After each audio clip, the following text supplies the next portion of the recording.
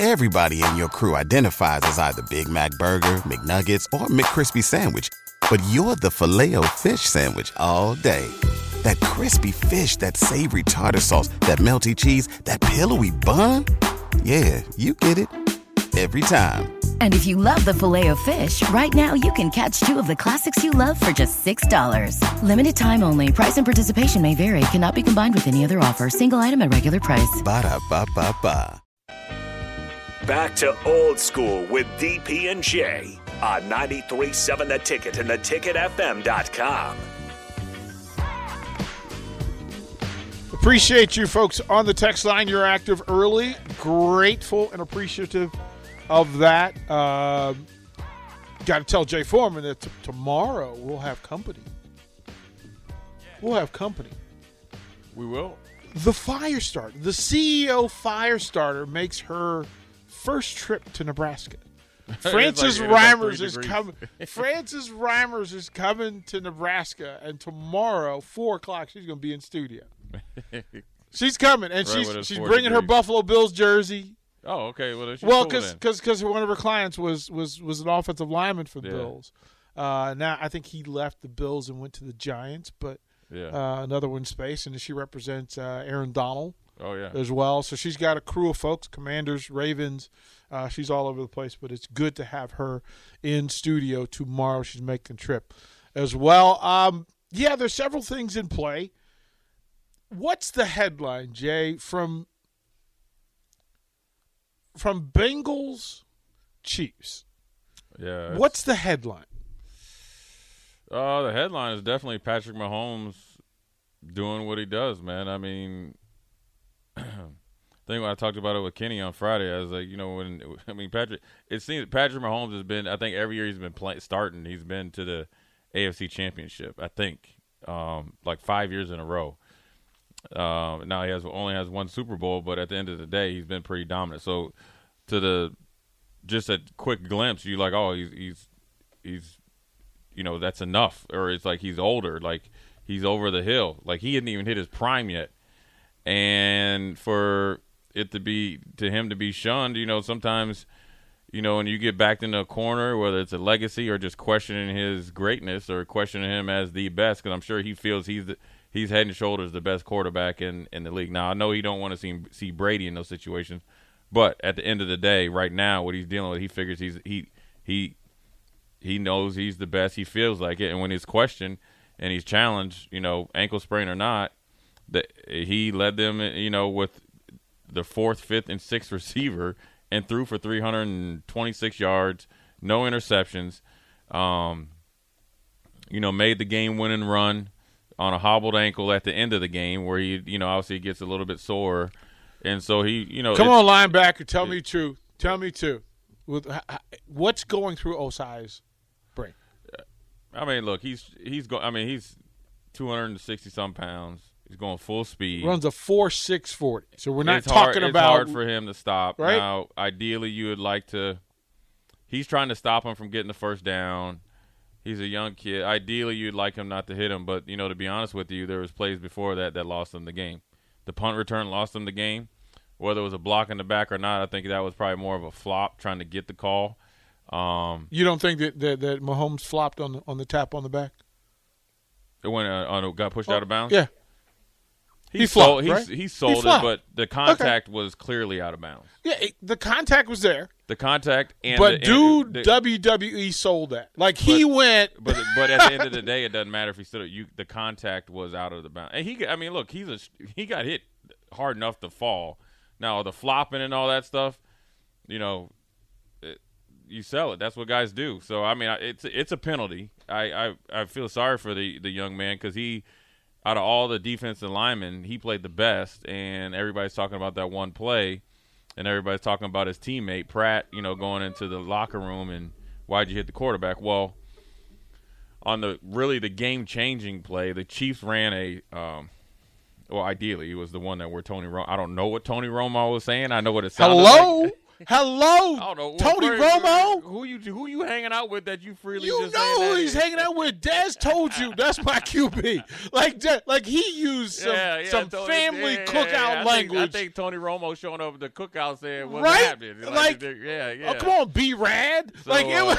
yeah. So, well, anyways, on that play, it was a simple screenplay to Pachinko, the running back, dead in the rights. There's 3 guys there. They had him out leveraged to the sidelines, inside runner, and then a straight-on alley filler. And Pratt was one of the guys that missed the tackle.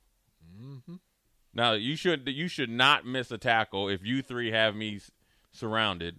As great as I might have been in high school or college. Jay, look at you and look at the rest of us. You're plowing. You're running through. You guys would have got You're me. running over us, You should Jay. be in the NFL. You should be able to get those guys. See, Jay thinks of himself as a basketball player with a football player's heart. Like he just in his mind, he's a basketball player who just happened to muscle up to play linebacker because it paid well. And I was vertically challenged after about my junior year, but. Well, it was that extra 30 you put on from that in the weight program. But, he missed the tackle. I mean, look, I understand it. It's a huge play, and they came out, and he obviously the kicker made it. It sucks for him, but, it's a penalty. It is. Would I'd like the ref not to call it? Probably. I would have liked him not to call it. It seemed – I just felt like the officials – now, the whole extra plays and all that stuff, they actually weren't wrong. The guy came on the field. Uh-huh. Now, granted, when it's crazy, granted, now the Chiefs were on offense, so he should have been blowing his whistle and be more authoritative. But he did call the play dead. And then on the pass interference, Eli Apple was more than pass interference. It was flat out tackling him. And they got him off the field. But overall, in the 49ers do you game, think the pass interference late in the drive, the simple hand on the hip? Now, that's a little ticky-tacky when it's late like that. Now, I will tell you, and that's the drive. But that's the entire drive is that when I have a simple rule. And for me, if it doesn't change the result of the play, that we're taught as coaches when we ask the question is, did it impact the result of the play? Right. But you got to know how they're calling it anyways. Okay. And the fact that you have Eli Apple on your team, see, this is what people don't understand. It's not the NFL's not rigged, but the refs. If you ever watch that Netflix show, refs are petty. Okay? And yes. They do not in the NFL is not petty, but the Shield has its own rule. But when Eli Apple tweeted out the tweet at Hamlin with was it Cancun on 3 and the thing like that, you put a target on your back. Yep. Like the NFL is fine with you calling it Burrow, head and all that. They're fine with all that. True. But when you do something like that, now the target's on you. So now you put all your teammates in the crosshairs. Yeah. So if you don't think that the refs weren't cognizant of that, then you don't have any sense of reality. So that's Eli Apple's fault. But you were in Buffalo at levels of success where often local politicians will speak for the city and put the players in a target. That's just the way. First of all, Cincinnati just started getting good. You can't fault them for it. The players were wolfing. They felt like they were doing it. They were riding high off and went up there and beat the brakes off of Buffalo. They embarrassed Buffalo. And to be honest with you, the way that Buffalo's defense is played, the defensive coordinator should be fired. I like Leslie Frazier. I hate saying it. He's a great man. He's going to call you. I don't care. I have his number and text. Right, I was going to say, he's going to call you and say. That's horrible. He played horrible. And it is what it is. Cincinnati put their own target on their back.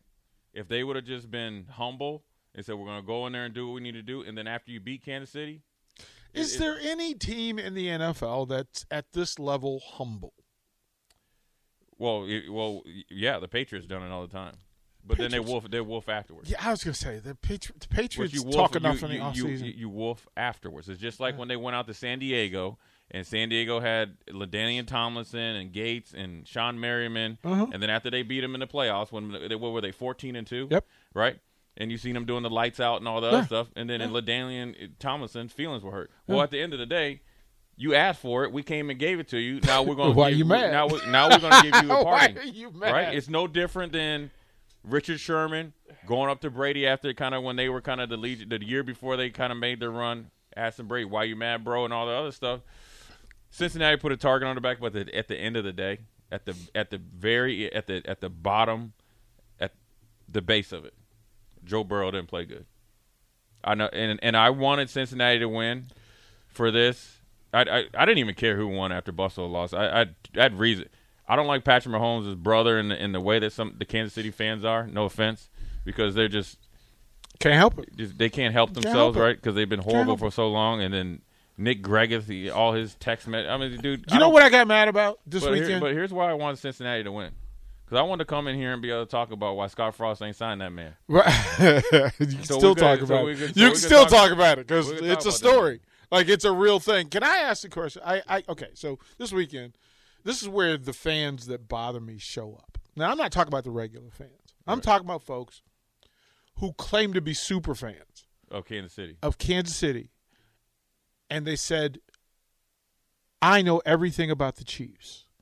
And then I asked, well, who's the first person to do an end zone dance? For the Chiefs. No, I didn't even put that on. Yeah.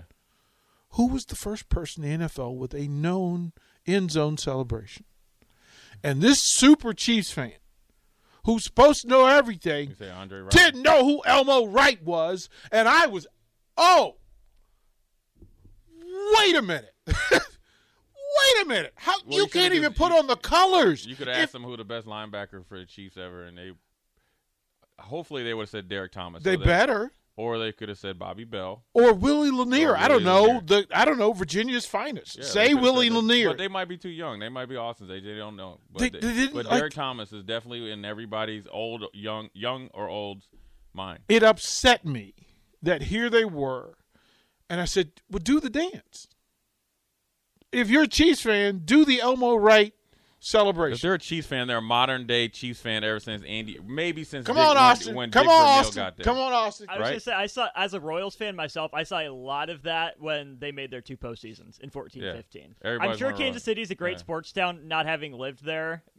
I'm sure they're fine people, but they jump on that bandwagon. Yeah, they do. And they jump on and they hold on for dear life. That should be on a shirt. You know what the worst is? Kansas City Chiefs fans. I'm sure they're fine people. You know what the worst is? People send me texts, are you cheering for the Chiefs?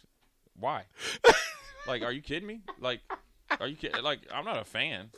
Like, I want to see a good football. Like, because Buffalo lost, all of a sudden now, since you owe it to them to be a Chiefs fan? No. That is the greatest low-key burn ever. Like, for whoever your rivals are, you're an Iowa fan? Yeah. They must be nice people. They're nice people. Kansas City, and I'm going to tell you this, though.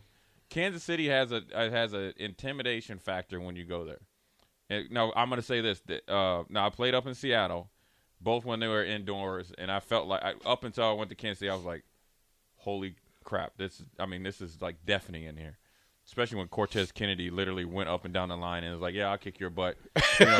Literally was like, all right, I'm just going to make the Hall of Fame of all your guys. And that was including Reuben Brown, who should be in the Hall of Fame. Cortez Kennedy was off the chain this day. So then I'm like, I got to Kansas City and we played them. And we were in the playoff hunt, so we're there, and we played them. And it was kind of like on a December kind of overcast day. You know what their intimidation is when you go to Kansas City Stadium? It's the barbecue. It's like you come in there, you got your headphones on because we stayed right across the highway, right? So there's no point in getting on the early bus or late bus. You're there at all the same time. But you go to the bus and you smell the barbecue, and it takes your edge off. It does. It just like, man, because I'm riding up to the game like, dang, that smells like some ribs. It's in it gets to the bus, to the team bus driving up. When you cross the highway, right? And I don't know if they still have the hotel there. When you cross, they do. There's nothing in Kansas City. Okay, the stadium. There's nothing there. Right. Austin is on fire. What is happening? Oh no, if you have not been there, yeah, no, I loved it. Nothing. But Austin is killing today. Have you been to the stadium? Yes. Yeah, like literally, there's a Denny's. It's a Clarion. It's a Denny's and a Clarion hotel, and it's actually pretty nice. And then you go across the highway, and then you got to fight they tailgate. And then the good thing about Kansas City, we beat them And they were. I mean, they'd give you some barbecue after. They were cool. Yeah, I mean At least they could. That's the after party. I was with the Chargers when the Chargers, because the Chargers play them all the time, and this is in the junior Sayal section, and the Stan Humphreys when they're going to Super Bowl team. So when they came to Kansas City, it was a problem. Like it was like, okay, the after party in the parking lot, the players' parking lot, like the Chargers knew they were coming to get a win, and then said, well, we're going to stay a while. We're going to delay the team flight to get some of this KC barbecue and celebrate with the fans. And they would say, thanks for inviting me to your KC Chiefs party. I didn't mean to eat your food and beat your team, you guys but I got I was lucky enough a couple ex-Huskers were there, so they brought me over, got some barbecue. But on top of that, that was the loudest stadium I ever played in my life, ever. It was 3.5 hours. What's the three loudest? Give me the three loudest that you played. Pittsburgh, Seattle. The loudest is Kansas City. The second loudest, I would probably say Pittsburgh, and then Seattle. But literally, it was 4 hours of. I just stopped talking. Like literally, I remember talking to Bruce Smith and Phil Hansen. Where Bruce was like, "Man, stop yelling at me!" Right? But Bruce didn't care because here's how Bruce is. Bruce gonna do his thing. So even if Bruce makes a mistake, it's my fault. You know what I'm saying? Look, rookie. Right? There's no, hey, Bruce, you should be in the C gap. It's Jay. You see him in the C. Now you go to the B gap where you play off of him. So Phil Hansen was always cool. So I'm literally from me to DP with my helmet yelling at Phil Hansen for a check. Talking about a check before we go into the game because Kansas City's defense is on the field, and it was like the ground was shaking, and I remember thinking like, damn, like this is crazy. In 3 hours, and then you get in the locker room, and your head and ears are ringing. So the barbecue was needed. Let's take a break there. When we come back, we'll do the last segment of the first hour, Old School. I want to introduce somebody to you, and then we'll get into Game 2. Of the championship Sunday. Lots to talk about. That game set off a lot of folks, and it paints a wonderful picture for Super Bowl Sunday. But we'll do that when we come back to Old School. Watch Old School live on Facebook, YouTube, or Twitch. Old School with DP and J on 93.7 The Ticket and theticketfm.com. Everybody in your crew identifies as either Big Mac Burger, McNuggets, or McCrispy Sandwich. But you're the Filet-O-Fish Sandwich all day. That crispy fish, that savory tartar sauce, that melty cheese, that pillowy bun. Yeah, you get it. Every time. And if you love the Filet-O-Fish, right now you can catch two of the classics you love for just $6. Limited time only. Price and participation may vary. Cannot be combined with any other offer. Single item at regular price. Ba-da-ba-ba-ba.